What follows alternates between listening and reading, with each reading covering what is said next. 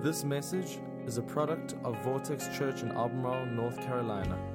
We thank you for engaging this conversation. Messages like this one are great resources to help us grow, but they cannot replace being a part of a local church. If you're not actively a part of a church, we encourage you to find one near you that fits you. Visit it and get involved. And we hope this message gives life to you today. Enjoy. Well, hey, how's everybody doing? My name's Kevin. I'm one of the pastors here. So glad to have you with us Easter Sunday. We've been in a series for the last few weeks called Rise in the Storm, and really kind of buried within that series has been this identity that we believe that God created us to be people who can overcome. That we can rise in the midst of failure, in the midst of brokenness, in the midst of the things that knock us down, we can overcome. If you didn't get to be a part of those conversations, I would encourage you, you can go back on our website and listen to those. But see, one of the things that we need to kind of concede, if we have that desire to overcome, we have that longing to learn how to rise, we need to concede at first that we've fallen. As a matter of fact, that's a hard truth, but it's something that we need to start by talking about today, that we have all fallen. Every single one of us. That's something that we don't like to hear. We like to hear how awesome we are and how good we are at life and how many accomplishments we could possibly have. But we don't like to hear that we've blown it. But that's exactly what the Bible says about us in Romans 3:23. It says this about everybody, me included, that we've all sinned and fallen short of the glory of God. And I think that sometimes, when we face that reality, we actually start to go, well, it's just me. I'm such a sinner. I'm such a failure. And I want you to realize it's not just you. As a matter of fact, this starts at the very beginning.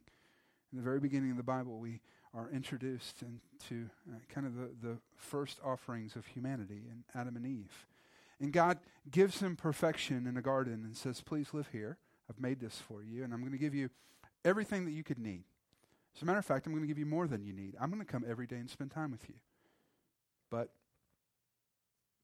there's one rule. There's a tree that I don't want you to eat from.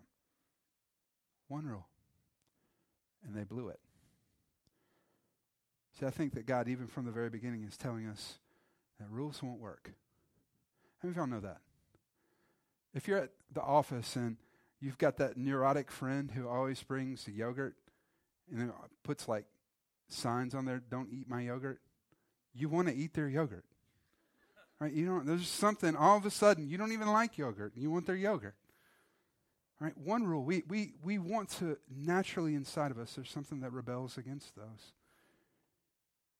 And in that, when Adam and Eve broke that one simple command, the world was broken. Everything within the world was broken. Relationships were broken. The way that we think and reason and understand was broken. Our nature itself was broken. The world was broken. Sickness and illness entered into perfection. And see, there are different types of us in here today. Different types of people who have fallen. And I just want to kind of talk about what categories we might fall into. There are some of us in here that we're fallen and we're proud of it. We're fallen. We're the people who have fallen face down into the mud. We get up and we're like, woohoo, look at me. Your friends are like, buddy, that's not mud. That's not mud that you fell in. It smells pretty bad. And you don't realize it because you've been laying in it so long. You don't realize how devastating and difficult it is. Some of us have fallen and we're proud of the fall. There are some of us, number two, that we're unaware that we've fallen. We're unaware. The book of Proverbs reminds us more than just once that there's a way that seems right to a man, but the end of that way is death.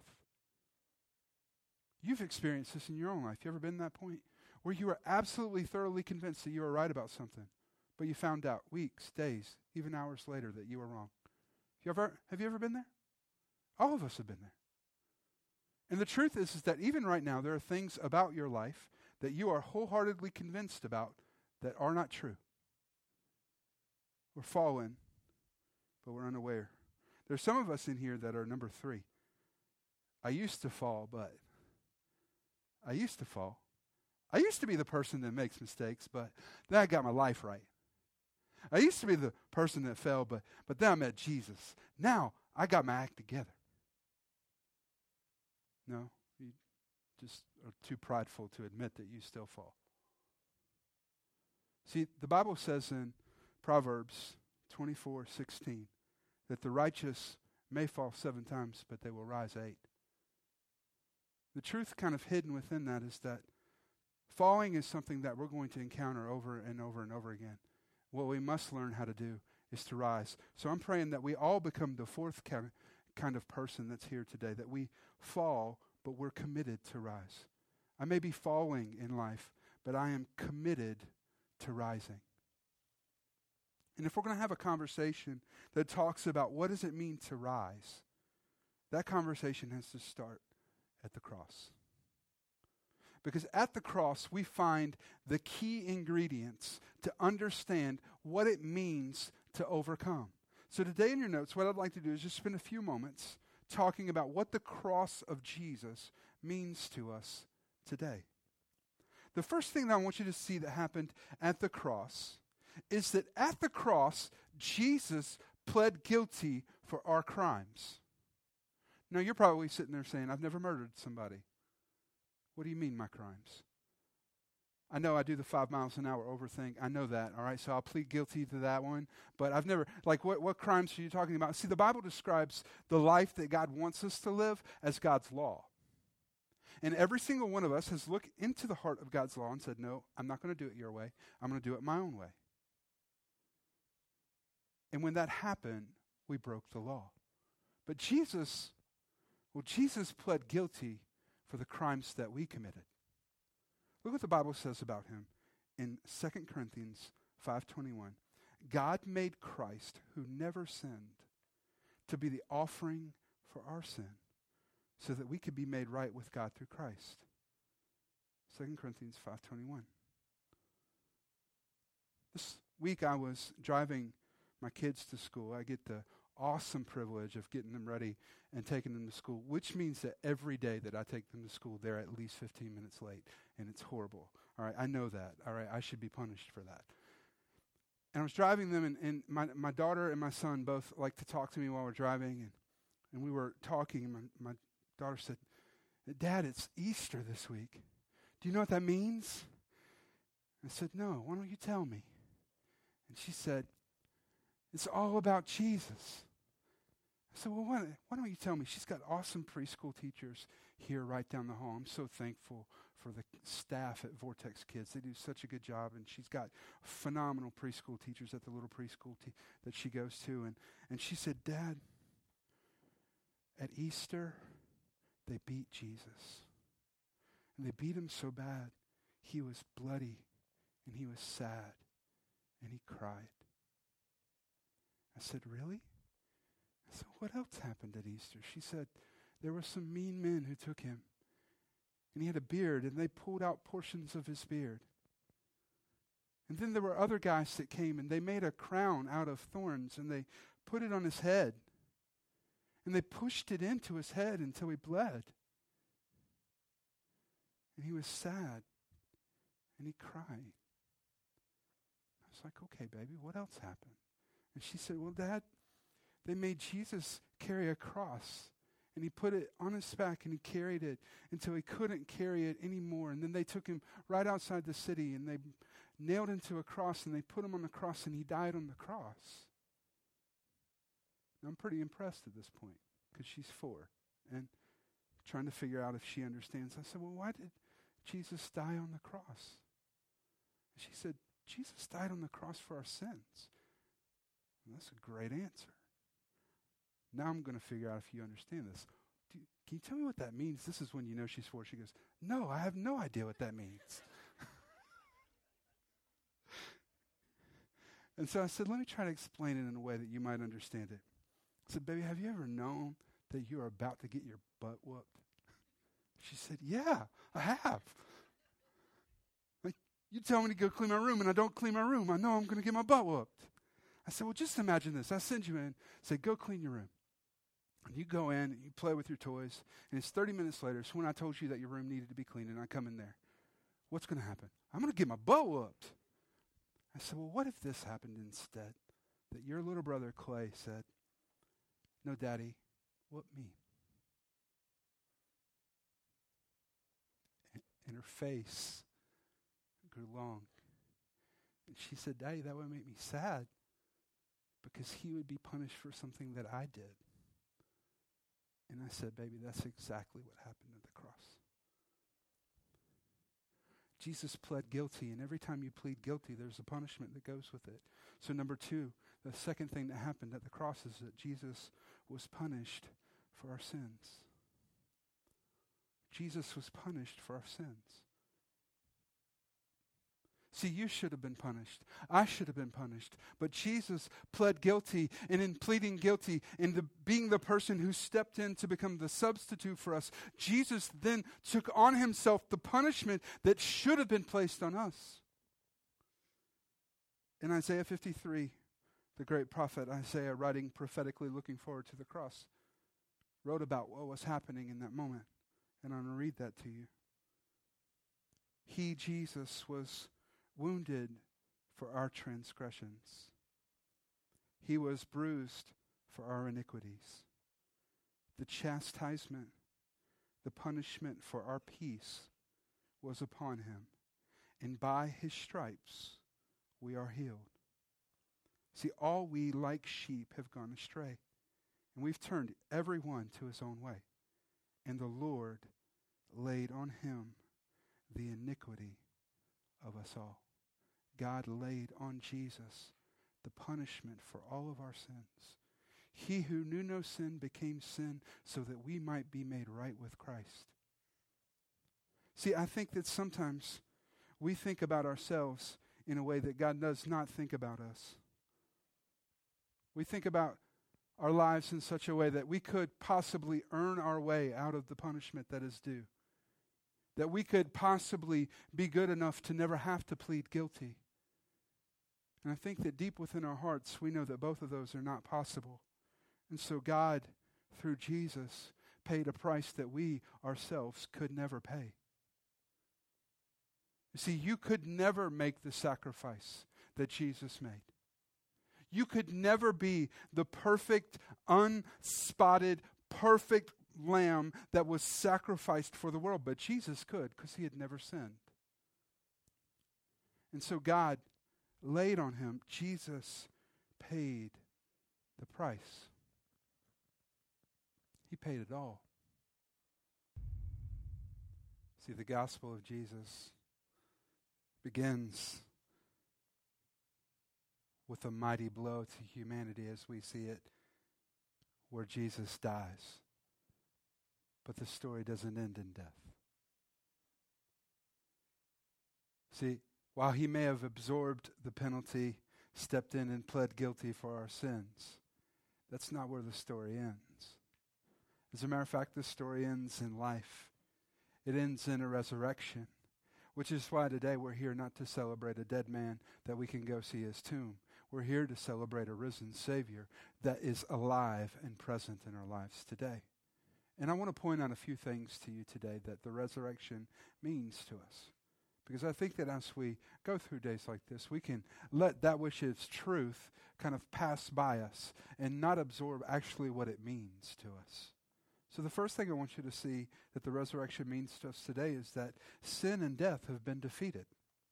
Sin and death, through the resurrection, have been defeated.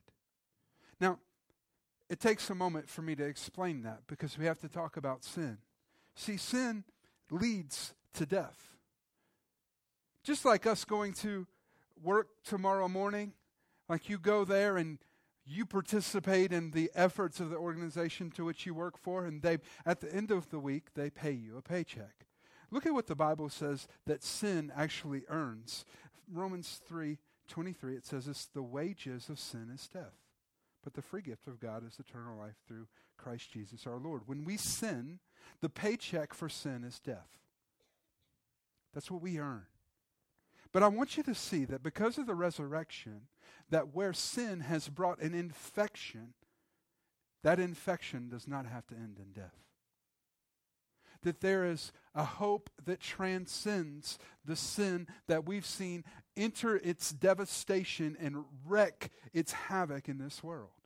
That the infection of sin no longer has to lead to death, because through the resurrection, Jesus defeated sin and death. So let me talk to you about where that might actually hit you today. Some of you are wrestling with issues in your family. You have kids that you know have wandered away from Jesus. Some of y'all just trying to beat sense into them. All right? I want you to understand that where the world only sees death, that death has been defeated. That's not the end of the story. Some of us have blown it financially, and we're facing some difficult financial times because we've overspent. We've spent money that we don't have trying to impress people that we don't even like, right? And we've emptied ourselves, ran up credit card debt. And I want you to understand that even though that is sinful, that where there has been sin, sin does not always lead to death, that there is hope in Jesus. For some of us today, you're in here, and you're facing in your marriage a very difficult season. You've struggled.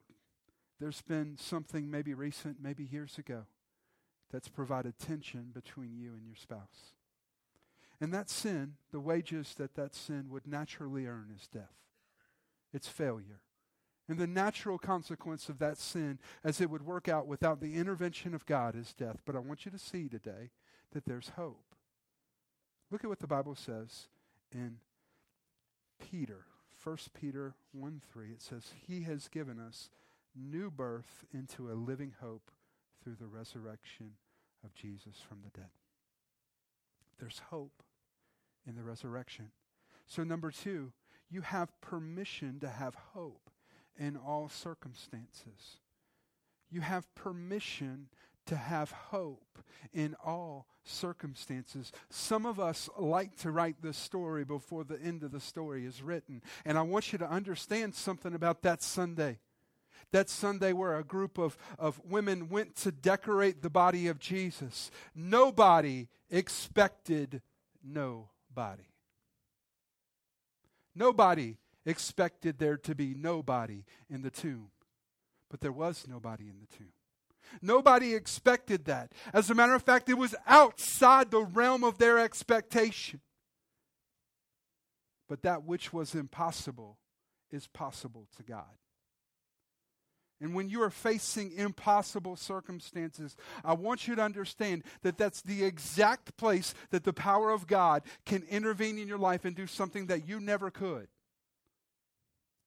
See, through the resurrection of Jesus, we have the permission to have hope in all circumstances. Let me ask you today, what's that place in your life that you have lost hope? That you're struggling to see the outcome through a faithful lens? What's that? Is it over a child? Is it over your finances? Is it in a relationship? Is it in your health? Where are you today? See, because the resurrection of Jesus lets us, in all circumstances, be hopeful. But number 3, this is important. If I could drill down on anything, I want to get this to you today. That we can only overcome through Jesus. We can only overcome through Jesus. See, we live in a culture that rewards individual effort. And there's a lot of us that like to think, if I work hard enough, if I give it enough effort, if I give it enough attention, if I try and give it my whole heart, I can do this. I can overcome it. But I want you to see today, no. Because at the end of our life, in our final breaths, there is nothing that we face that makes us feel more impotent and futile than death. See, we do not have the power to stop death. I don't know if you've done the surveys recently, but the mortality rate among Americans is still 100%. Everybody dies.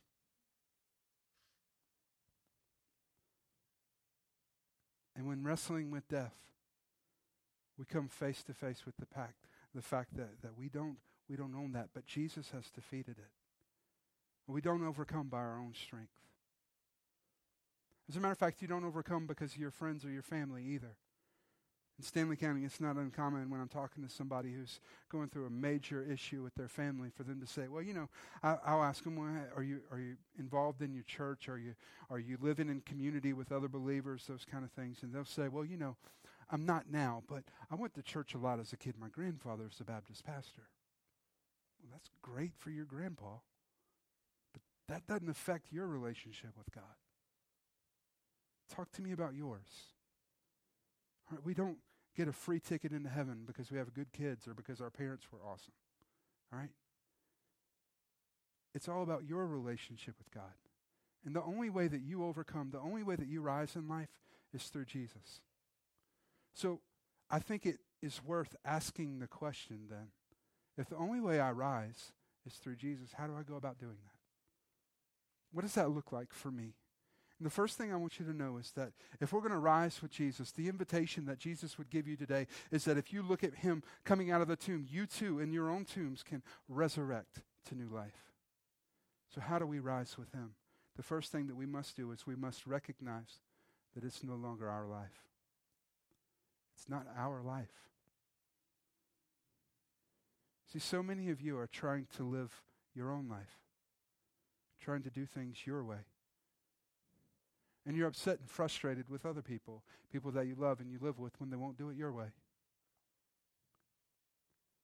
But see, for those of us who are living that resurrected new life, it's those of us that say, it's no longer my life, God, it is your life living within me. The Apostle Paul, in Scripture, one of the most dramatic conversion stories. He's a man who is murdering Christian, who is met by Jesus and gives his life to God, and God uses him to start churches all over. He writes this in Galatians 2:20, "It is no longer I who live, but Christ who lives in me. So I live in this earthly body by trusting in the Son of God who loved me and gave himself up for me." See, we have to get to a point where we say, it's not even my life anymore, God. I'm laying my will down. I'm not going to do it. It's not my strength. It's not my force. God, it's not my life. It's yours. Come and live in me. So how do we do that? Is that after a while we have to get to this point where we finally say, God, I'm going to choose to do it your way. I'm tired of doing it my way. God, I know that you've told me to do things like to be forgiving and to be giving and to be gracious. And I've held back from those things because I thought it was better for me. I like to hold grudges. But that stuff's killing me. So God, I'm going to choose to do it your way.